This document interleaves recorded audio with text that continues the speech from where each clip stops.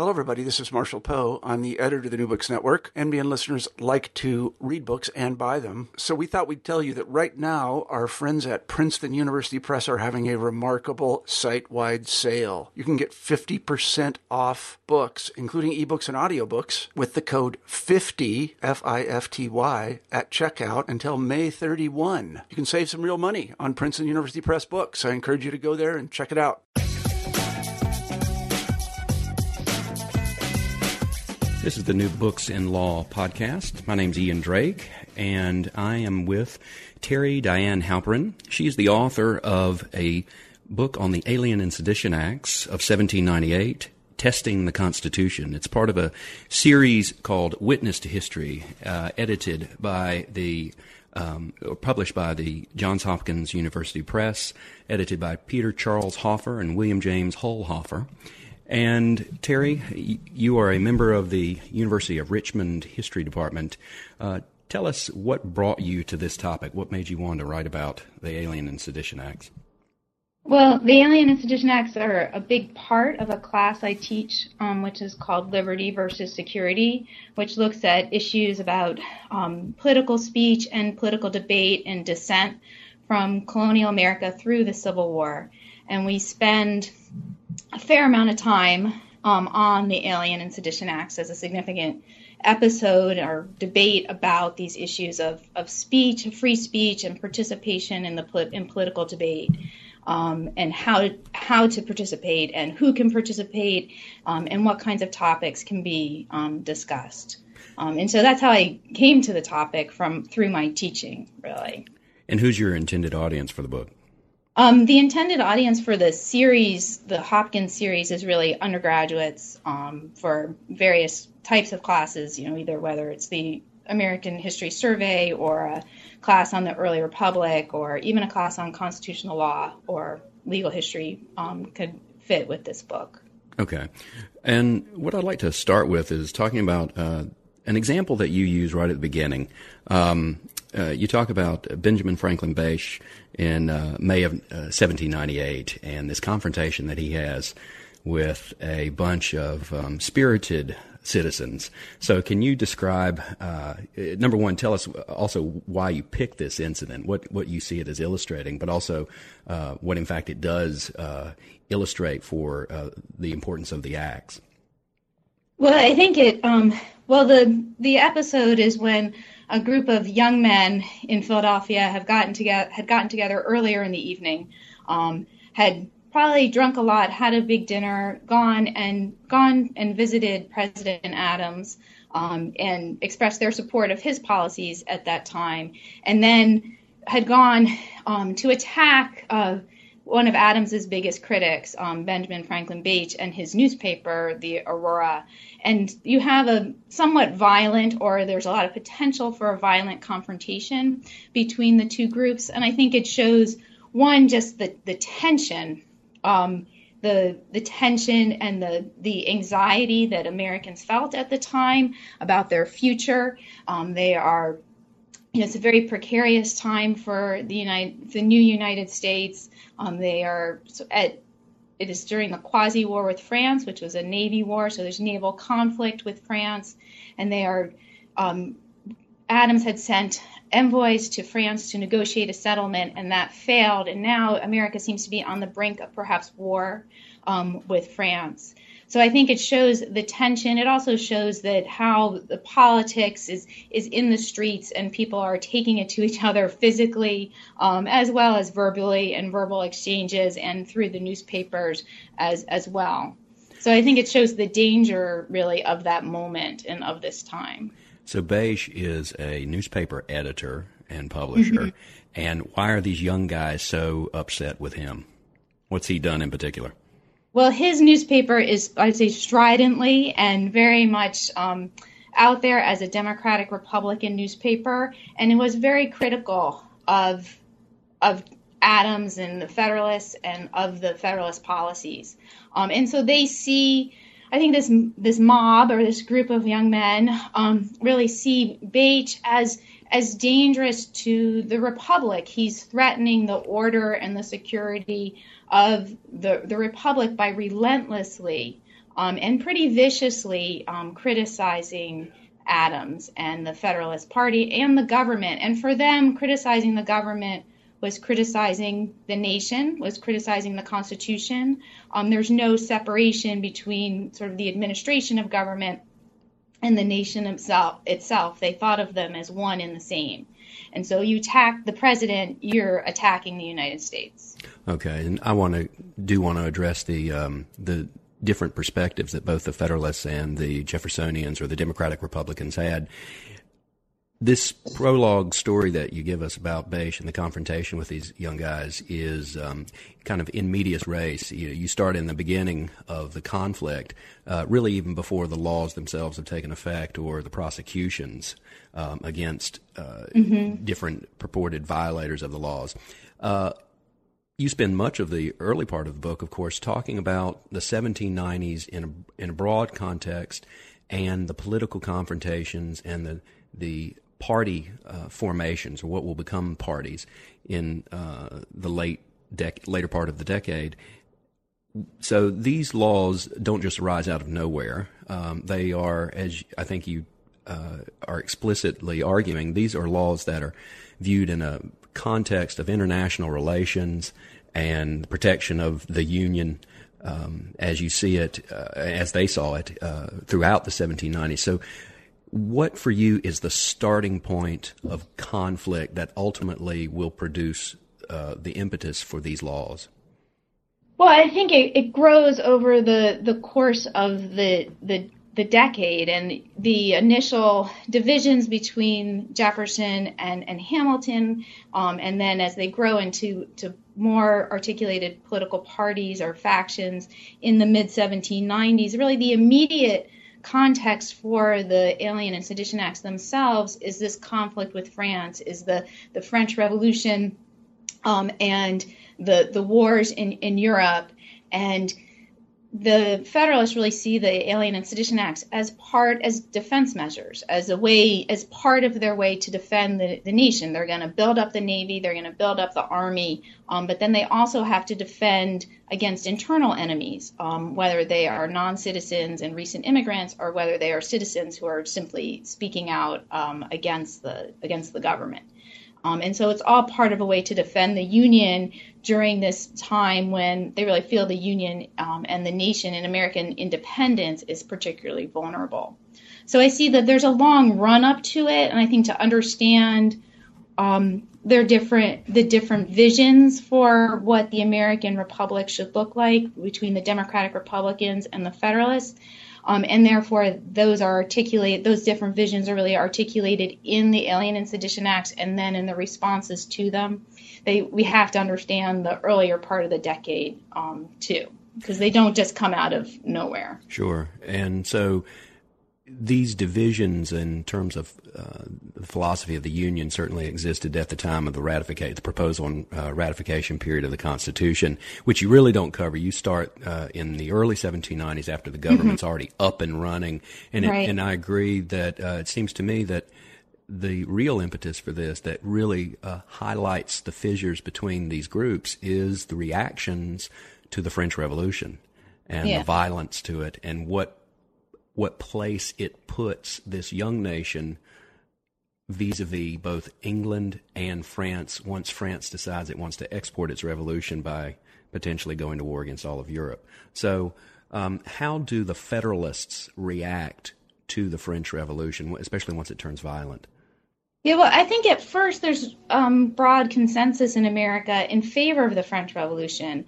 But as the French Revolution turns bloodier and more violent and more chaotic, with the September Massacre, where a lot of priests were killed, that seems like an attack on religion, and so a lot of New England ministers, congregational ministers, began to turn away from the French Revolution, then the more conservative ministers, and then with the terror and with the execution of the king, what the Federalists see is just this chaos and instability. And they fear, with all these Frenchmen coming to America, fleeing the revolution, and Irishmen fleeing their own rebellion and repression from the British too at the same time. They fear that what's happening is that the chaos and the instability in Europe is being exported and being transplanted to America.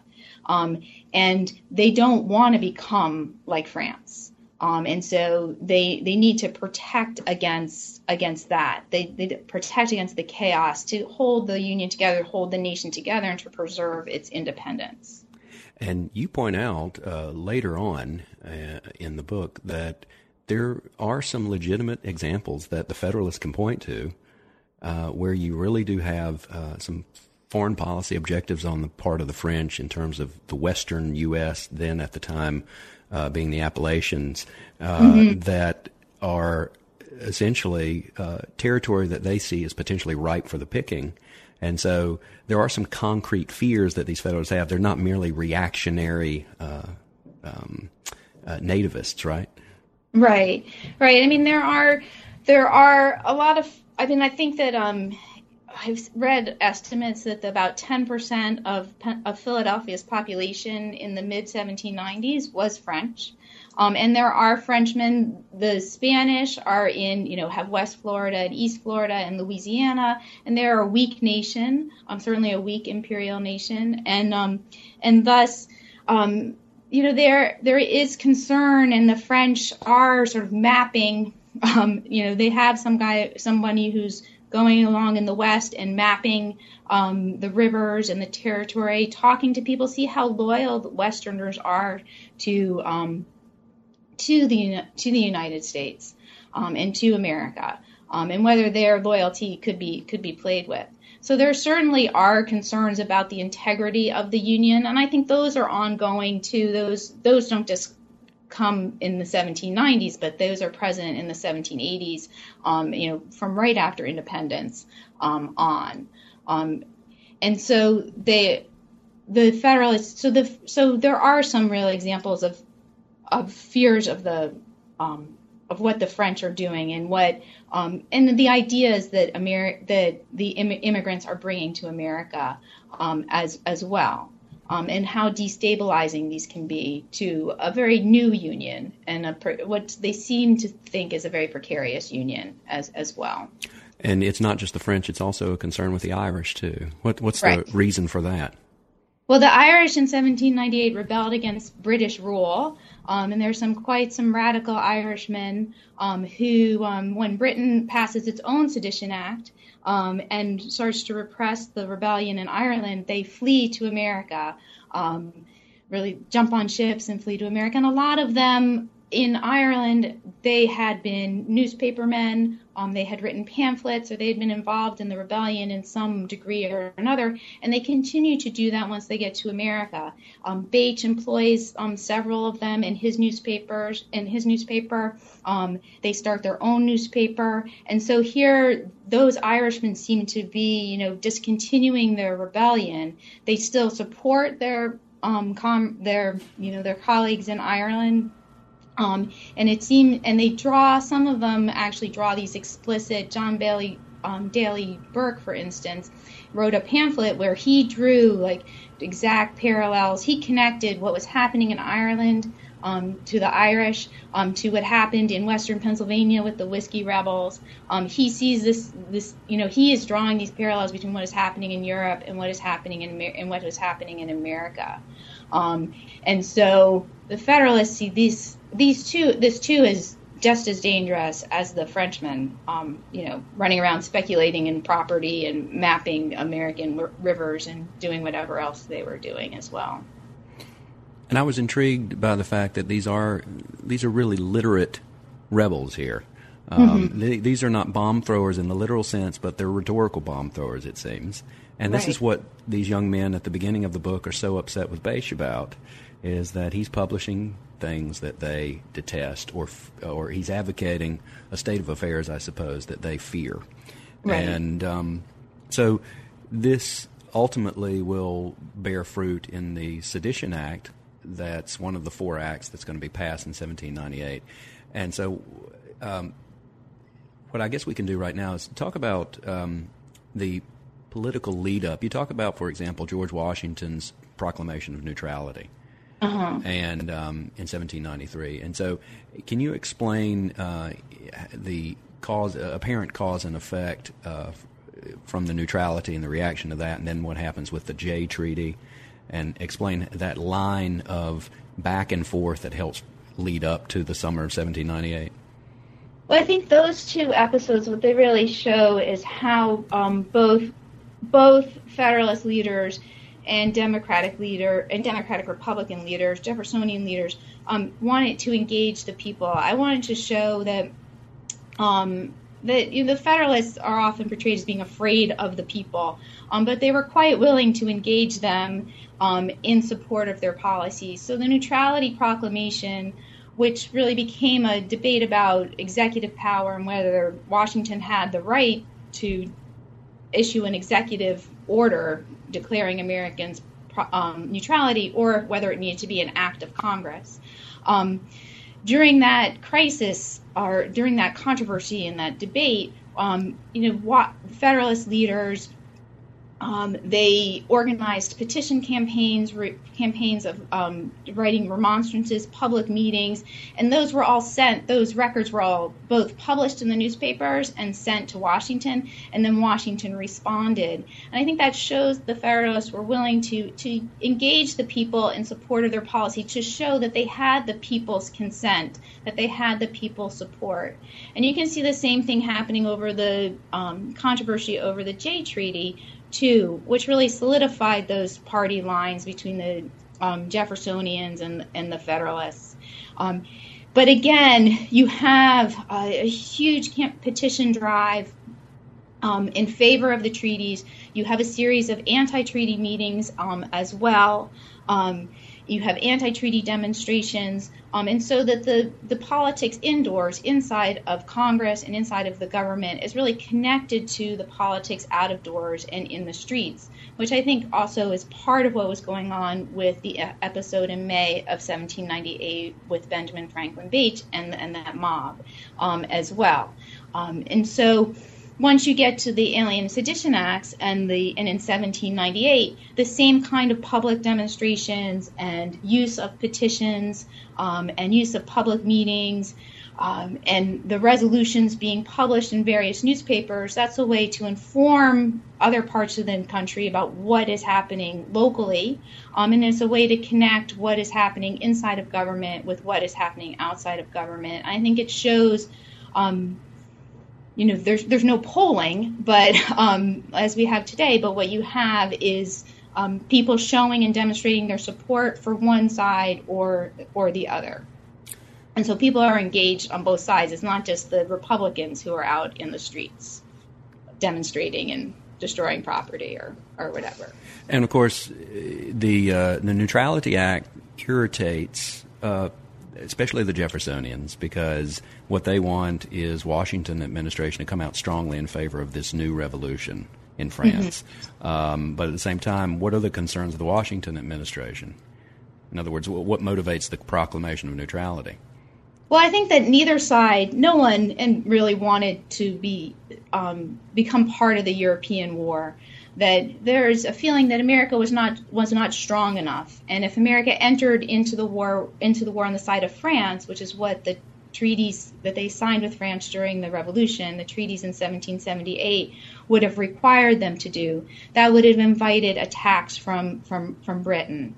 And in fact, that's what precipitated the immediate events, which that comes right after the Neutrality Proclamation, where Britain really ups its attacks on American shipping within the next year or so, or a little bit less. But so I think that neither side no American necessarily wanted to become part of the growing and widening European war. They wanted to remain neutral. The question really was how to do it.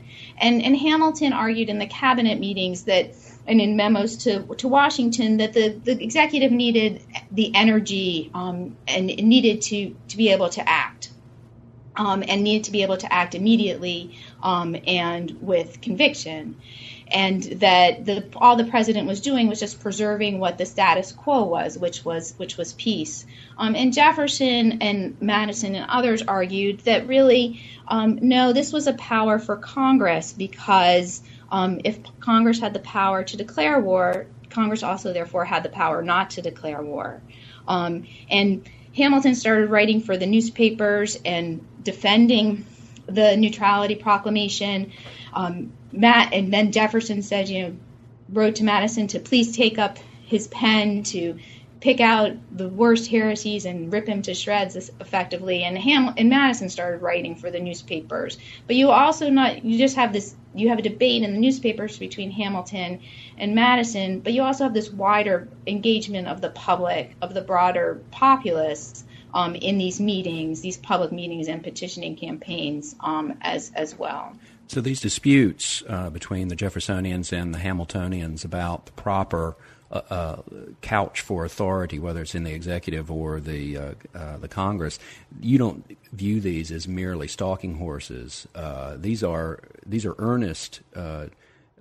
earnestly held views that are not merely fronts for trying to determine who's going to be able to have a much more popular reception for the argument regarding France and neutrality. I mean, that's important, obviously, for these groups, right. But also, in other words, you believe that these are earnest divisions about proper executive versus congressional authority.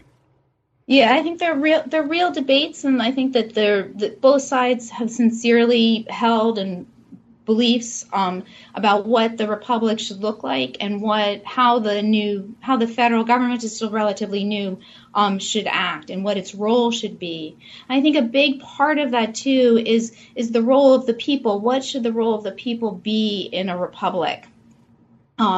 Really, should the people always is the people's role to support the government and to help to provide stability for the government, and therefore to express their views during campaigns and elections, which Washington really said was an expression of the will of the people, and also an expression of the common good. Or should the people be more actively involved at all times, and not just in times of election, but more so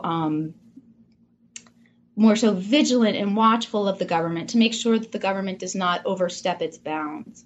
I think that's really like the sort of underlying debate in the controversies leading up to the Alien and Sedition Acts. And that's another point. I'm glad you brought it up regarding the legitimacy of opposition. In other words, is it only expressed during elections when there's a decision to be made by the voters, or can opposition carry over into the governing period once people have taken office and the next election is only a couple of years down the road, but still they've got a period where they are essentially allowed to govern unmolested as they see it.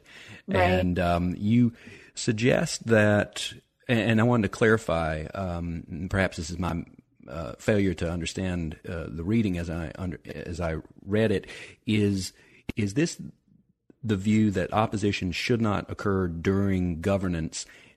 Is that only the Federalists, or do the Jeffersonians also believe that once they are in power?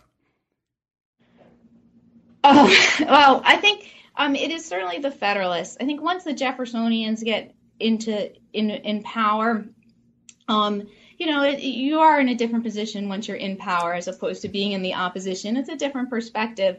And Jefferson does express his frustration and his impatience, I would call it, with the press and the newspapers that are now really attacking him seemingly all the time. And so, sometimes he can sound a little bit like a Federalist, insisting on truth and whatnot. And what is clear about Jefferson, even before he was elected president, is that he didn't oppose all sedition acts. He only opposed a federal sedition act, which he believed was unconstitutional because of the First Amendment. States could have sedition acts, and in fact, he wanted to, and he said in his second inaugural that one problem was the states were not really enforcing their sedition acts, and they should be enforced. So he had no problem necessarily with state-level sedition acts. It was our libel laws, but it was just the federal government which could not have a sedition act. So, in other words, the Jefferson, or at least Jefferson himself, is not exactly Thomas Paine ideologically through and through, right? He's not a free speech libertarian, right? And so, the Jay Treaty seems to, from the Jeffersonians' perspective, it essentially violates the neutrality position, right? Yeah, it violates the neutrality position. It violates the treaties, the French treaties from 1778. It leans American neutrality towards Britain, and they feel that it really compromises American sovereignty and independence. And it doesn't solve the problem about neutral rights or the rights of neutral shipping. So because Britain doesn't want to negotiate on that point at all. And so they don't like it for those reasons. You also note some of the fears that are created out of the experience of the Whiskey Rebellion. Can you summarize what that was, what that event was, and what fruit it bore for the relationship to the Alien Sedition Acts? Well, I think the Whiskey Rebellion, again, was a question about how to dissent, and it was about opposition to the excise tax on spirits, on whiskey, which those in Western Pennsylvania and other Western and in the other Western areas of other states. It's not just Pennsylvanians who are protesting the tax, but they refused to pay the tax. They didn't want to pay the tax. They harassed their neighbors who did not pay it. They attacked tax collectors and other government officials, and it did result in some violent clashes and actual deaths. But what I think, and then Washington in the summer of 1794 called out the militia to go and suppress the rebellion. So this was the first time under the new Constitution that the federal military force in this form of the state militias was going to be used domestically against American citizens. And Hamilton wrote this letter really justifying and explaining Washington's policy and decision to send troops to Western Pennsylvania, in which he says essentially that this law was passed by the majority of Americans. It was passed by the House of Representatives and the Senate, signed by the president, and that it's fine to protest a law. And it has been revised. They've listened to the protests. They've listened to the petitions. And the law was revised. The tax wasn't repealed, but the law was revised a little bit. But then the rebels, those in Western Pennsylvania, they went too far because it wasn't just about the specific law, but it became more about the government in general. And then they started to violently resist the law. So you can protest and you can express your dissent and criticize the law, but you have to always obey the law. And so really I think what the Whiskey Rebellion was about was how to dissent. It was clear after the Whiskey Rebellion you could not dissent through violence and violent or disobedience to the law, as Americans did during the Revolution, that was no longer legitimate way to dissent, that you could dissent through petitions, and through public meetings with narrow agendas, not with broad agendas attacking the whole government, that was really the acceptable way. In the aftermath of the Whiskey Rebellion, Washington, in his annual message to Congress that fall in November of 1794, he condemned self-created societies. These were societies like the Democratic Republican societies, and the people in Western Pennsylvania who led this rebellion, who claimed to speak for the people, but didn't speak for the people because they weren't elected by the people. They are sort of self-appointed spokesmen for the people. And Washington's argument was that these groups were dangerous because they didn't have the common good. They weren't thinking about the common good, but they were only thinking about their own self-interest and serving their own ambitions. And therefore they were dangerous to the Republic. So after the Whiskey Rebellion and then after Jay's Treaty, we have these both domestic examples and foreign policy examples that create fear on the part of the Federalists that dissent itself can cause chaos, right?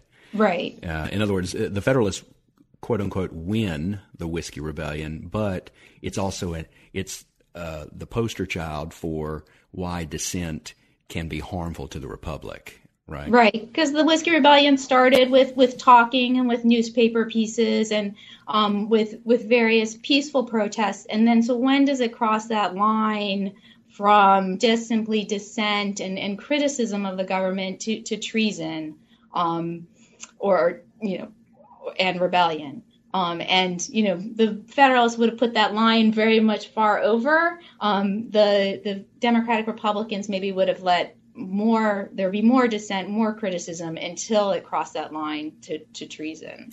So if all of this comes to a head in reaction to Jay's Treaty in 1795, why do the Alien Sedition Acts come along 3 years later? Well, I mean, they see the danger, but then really with the Jay Treaty really did solve some problems, and there is a period of peace and calm in terms of foreign policy, where American shipping is okay, is not completely under attack at all times, and they also resolve a lot of the problems in the West. That at the same time they signed the Jay Treaty, they signed a treaty with Spain reopening the Mississippi River. They also signed a treaty with the Native Americans in the Northwest Territory, opening Ohio to settlement. And I think that really solves the immediate problems. And there's a period of calm. It doesn't last very long, but there's a little period of calm.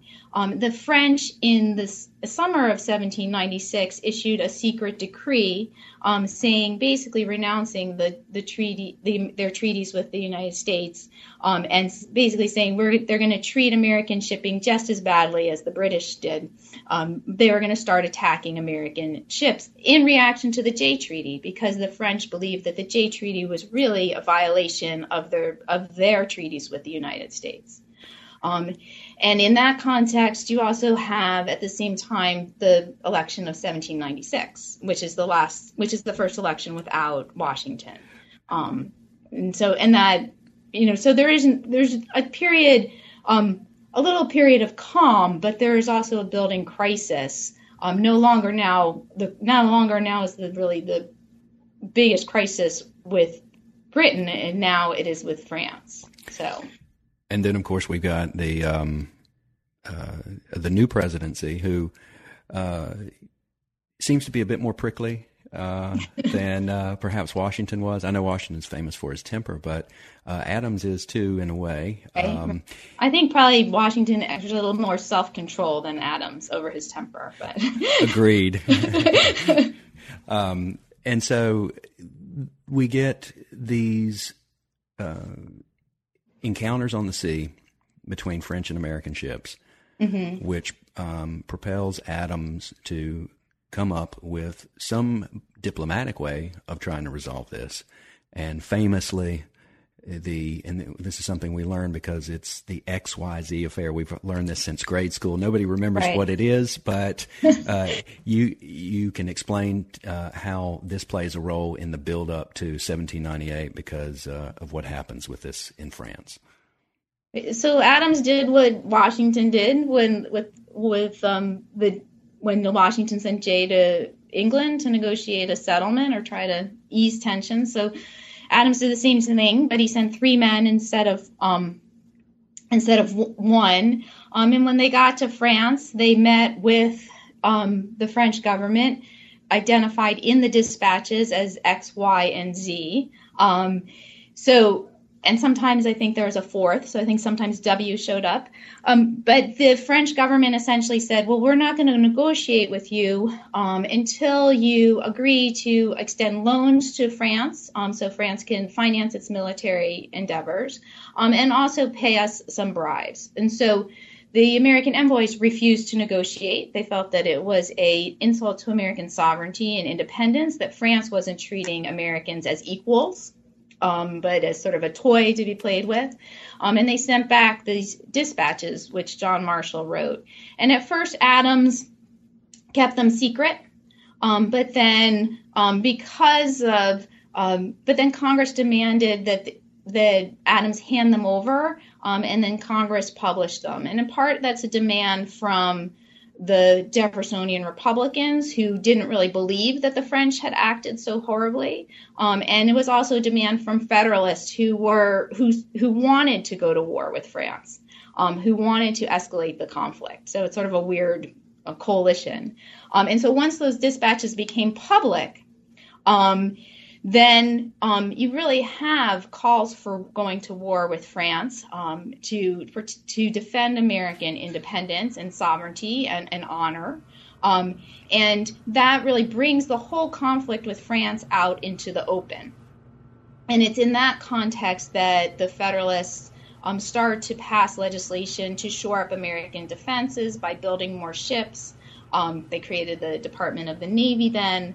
They also increased the size of the Army dramatically. And then they turned their attention to domestic security by passing the Alien and Sedition Acts. Okay, so we know them famously by the name the Alien and Sedition Acts, but it's actually 4 laws. So can you explain those briefly, and then we'll talk about how they were implemented? Okay, so there are 4 laws. There's the Naturalization Act. The Constitution gives the federal government, power over rules of naturalization. And so for the Naturalization Act, they increased the residency requirement from 5 years to 14 years. They also required all aliens to register. They had to register with either a federal court judge or like a customs official or something. And those reports were sent to the Secretary of State. So they had a registry of aliens. And lastly, if you want to become a citizen, only federal courts could issue certificates of naturalization. Previously, you could go to a state court and become a naturalized citizen through a state court. But now it was now exclusively a federal government power. And then there were two laws, the Alien Enemies Act and the Alien Friends Act, which are very similar. The Alien Enemies Act was only to be implemented in times of declared war, and that gave the president the power to deport or to imprison any citizens of the country of which America was at war with. The president had that sort of blanket power. So if the United States had declared war with France, Adams would have been able to deport all the Frenchmen in America. And that law, unlike the other laws, was never revised and never repealed, and was actually implemented and used during World War II to require the registration of Germans, Italians, and Japanese in America. The Alien Friends Act gave those same powers to the president as the Alien Enemies Act, except there's no need to declare war. So the president could deport or imprison or hold any alien that he felt was suspicious or posed a danger to the United States. There's no trial. There's no right of trial. There was no right to know the charges against you. There's no due process guaranteed in that law. And then lastly, and that Alien Friends Law actually expired in June of 1800. And then lastly, there was the Sedition Law, which is the only one of the 3 which acted against American citizens. And it basically said you couldn't write or speak against the government, the president or the president. It also included another section which was against unlawful combinations as well. So groups getting together, or grassroots groups getting together, and if there was a riot, or groups organizations organizing against the government too were outlawed. And that law expired on March 3rd of 1801, which turned out to be the last day that Adams was president. And so these proposed laws, these bills, and then the laws, they are instantly controversial as soon as they're proposed, right? Yeah, they're instantly controversial, and I mean, I spend some time in the book talking about their passage and the debates about them, and really the debates over their passage, which happened in the House of Representatives mostly. Those are we have the most extensive records of. Those arguments get made again afterwards. I mean, they're refined, but there's a lot of the same arguments that get made initially that get made during the broader public debate over the laws. And so ultimately they're going to be under 20 prosecutions, very comparatively few, surprisingly few. Right. Because there are a lot of newspapers in America at this time. Right. And so were you struck by how few were actually attempted, notwithstanding whether they succeed or not? Yes, to some extent, but they also went after the sort of the big ones, the big Republican newspapers, and newspapers were able to, under the post office law, editors could exchange newspapers for free, and also newspapers could be sent from person to person at a lower rate. So newspapers traveled pretty widely throughout the country, and a lot of newspapers tended to reprint pieces from other papers. So Bates' Aurora, there would be pieces from Bates' Aurora would appear all over the country. And certainly the Federalist government thought that was one of the most dangerous newspapers. So they tried to go after I think they went after their most influential newspapers.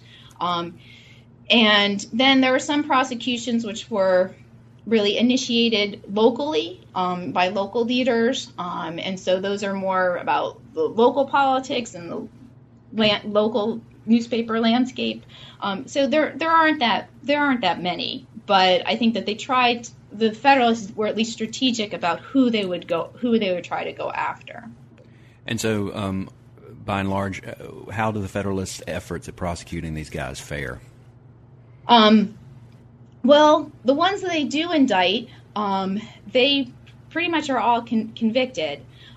They tend to have the federal bench, the judiciary, of course, is all Federalists, and all very supportive of the law and believed that it was constitutional and it was a good law. And also they tended to seat pretty favorable juries as well. So they had a very, so in that way, the prosecutions, the trials that they did have were successful. And I think that the defendants, too, realized that they probably were not going to get off. It was very hard because these were political prosecutions to prove the truth, which was one means of defense, if you could prove the truth of what you said. But it's very hard to prove the truth of an opinion. And I think the defendants, at least in the most famous trials, used the trials as another platform to criticize the government, and the trials were another example of Federalist corruption and abuse of power. Right, and they could use it that way. Right, and you were being so diplomatic in your description of these trials. I mean, these are really like kangaroo courts, aren't they? Yes, but I think that many of the Federalist judges believe that part of their role in the beginning of the Republic was to support the government. And so I think that you can't just simply dismiss their views or the other Federalist views as just sort of a witch hunt, or the Federalists just were afraid of the opposition. They just wanted to destroy the opposition. They wanted to destroy the opposition because they believed if the opposition was going to destroy the country. And so they felt that this was a real danger, and this was the only way they were going to save their country. So we have examples of these newspaper editors who are articulate. They are widely read, but we also have this poor soul who yells at John Adams in a drunken stupor. Right. Can you tell this story? Well, Adams, he was on his way back to Quincy after a session of Congress, and he passed through his town in New Jersey, and it tended to in these towns, they would have a bit of a parade and fire off some shots in honor of the president. This town did do that, and Luther Baldwin, who had spent the day, I guess, at the tavern with a couple of friends, because a couple of others were arrested with him. He said he tried to make a joke, which was that there goes the president and they are firing at his ass. And it didn't go over well with the Federalists. I said the Federalists didn't have a very good sense of humor, and they did prosecute him. They believe that Baldwin was one of the few to actually just plead guilty, and he got off essentially with he had to spend some time in jail, but he just had to pay his court costs. And you note that one of the ironies of this is that after all these prosecutions are over, is it 100% increase almost, or do we know exactly? There's a huge increase in Jeffersonian newspapers. Yeah. Well, I think one thing that the Sedition Acts definitely did was made newspaper editors choose sides. I mean, there is already a partisan press before 1798. There are some newspaper editors who are trying to be neutral, but with the Sedition Acts, you have to choose. And so, one of the ironies is that as the Federalists sort of waned closer to the fortunes waned closer to the election of 1800, you get more Democratic Republican newspapers that are created. And you also note that the Jeffersonians, they have this obviously legitimate fear of their supporters being prosecuted, but there is also this fear of the U.S. Army potentially being utilized by the government, and there's a long history to that fear, being a former colony of England. And so how dearly held or widespread, do we have any sense for how palpable that fear was? Was it merely an outside long shot possibility, or was it something that people really thought was likely to happen? I think it was, they thought, when they had the immediate experience of the Whiskey Rebellion only a few years before, when the Army was used against the rebels in Western Pennsylvania. And now with the defense measures, the Army was a lot bigger. And you had a standing army. No longer did you have to call out the militia, wait for them to gather, and then march them out, because by the time that militia got to Western Pennsylvania, the rebellion was basically over. Either people had gone west into the Ohio Territory, or they decided to go along with it. So it was over by the time the army got there. Now you had an army which was readily at the government's disposal. And so I think that the fear is there in the back of their heads. And Jefferson, in 1799, really, Jefferson says we have to continue he wrote a letter to Madison and to others, basically saying we need to continue our criticism, continue our dissent, continue our attacks on the government, but we cannot be violent. We have to be firm but passive in some ways, because you're only going to invite that reaction from the Federalists. By the way, do we have any idea, I know he dies in 1799, but do we have any idea what George Washington thought of these laws? I do not know. I mean, he certainly was, they wanted him to be the head of the new army, and he was reluctant to do so. He was very reluctant to do so.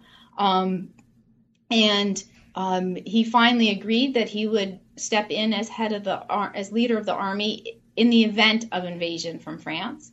So he seems supportive of some of the measures, but that's really all I know. Right, and that's it's in many ways it's unimportant because he's out of the picture politically. Right. I was just curious. It's something that came up when I was reading it. Okay, so in reaction to this, we've got both Jefferson and Madison who author these famous Kentucky for Jefferson and Virginia for Madison, these resolves that are voted on by the legislatures of the respective states. Just could you briefly describe the importance of these and also their historical importance, because they crop up again later in the 1830s? They're the important. So in the summer, after the laws were passed in July of 1798, almost immediately there was a series of public meetings and petitions. But I think that there's somewhat of a frustration on Jefferson's part, in particular, that the opposition's not gaining much traction. The Federalists do gain seats in Congress, and so they turn to the state legislatures as a way to protest the laws. And Jefferson drafted a resolution which ended up in Kentucky, and Madison drafted resolutions for the Virginia legislature.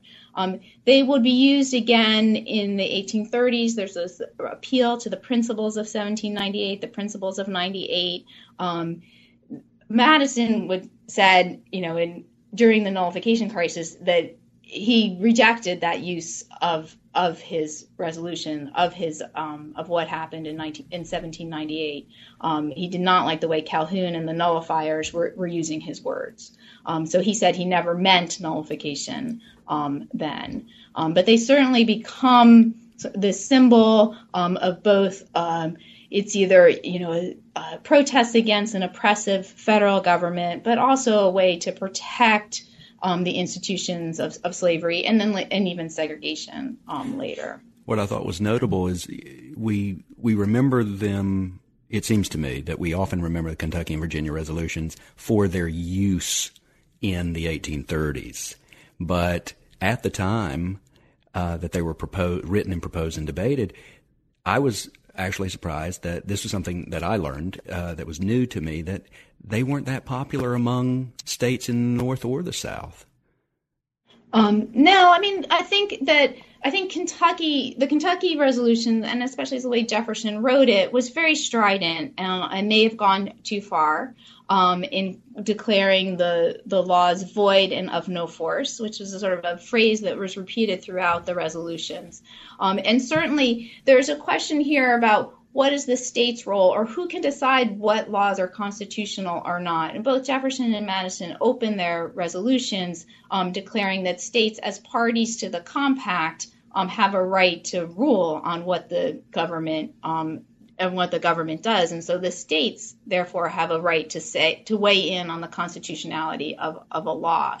Interestingly, Massachusetts resolution, and a lot of the northern resolutions, they call out Virginia and Kentucky as acting unconstitutionally, that this is not the role of the states in the compact.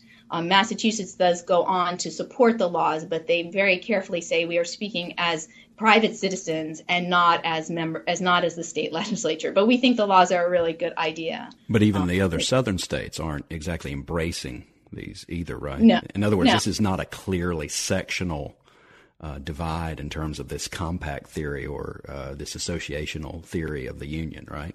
Right. And not right now. I mean, they will declare, they do, some of the southern states do pass resolutions saying they disagree with the Alien and Sedition Acts. And it's really about the Alien Friends Act and the Sedition Act. It's those two laws that is really the focus of the opposition.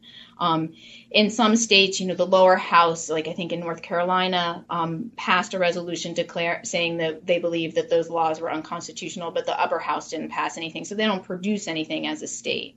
So they do debate it and consider it, but they don't come out stridently in support of Virginia and Kentucky's actions. So in 1800, the Jeffersonians will come into power in 1801, and they'll stay in power for a long time. And so the Federalist period of ascendance or domination is really over. And what do you think, in the broad sense of American history, is are there any historical lessons And I know historians don't always like this, but this is applied history. In other words, are there any lessons that we can actually take out of the context of the 1790s and say that this period actually may teach us about how politics should be conducted or how law should be made? Are there any broad brush lessons that you think apply today? Well, I think in one way, even though I would not, there was violence. There were attacks on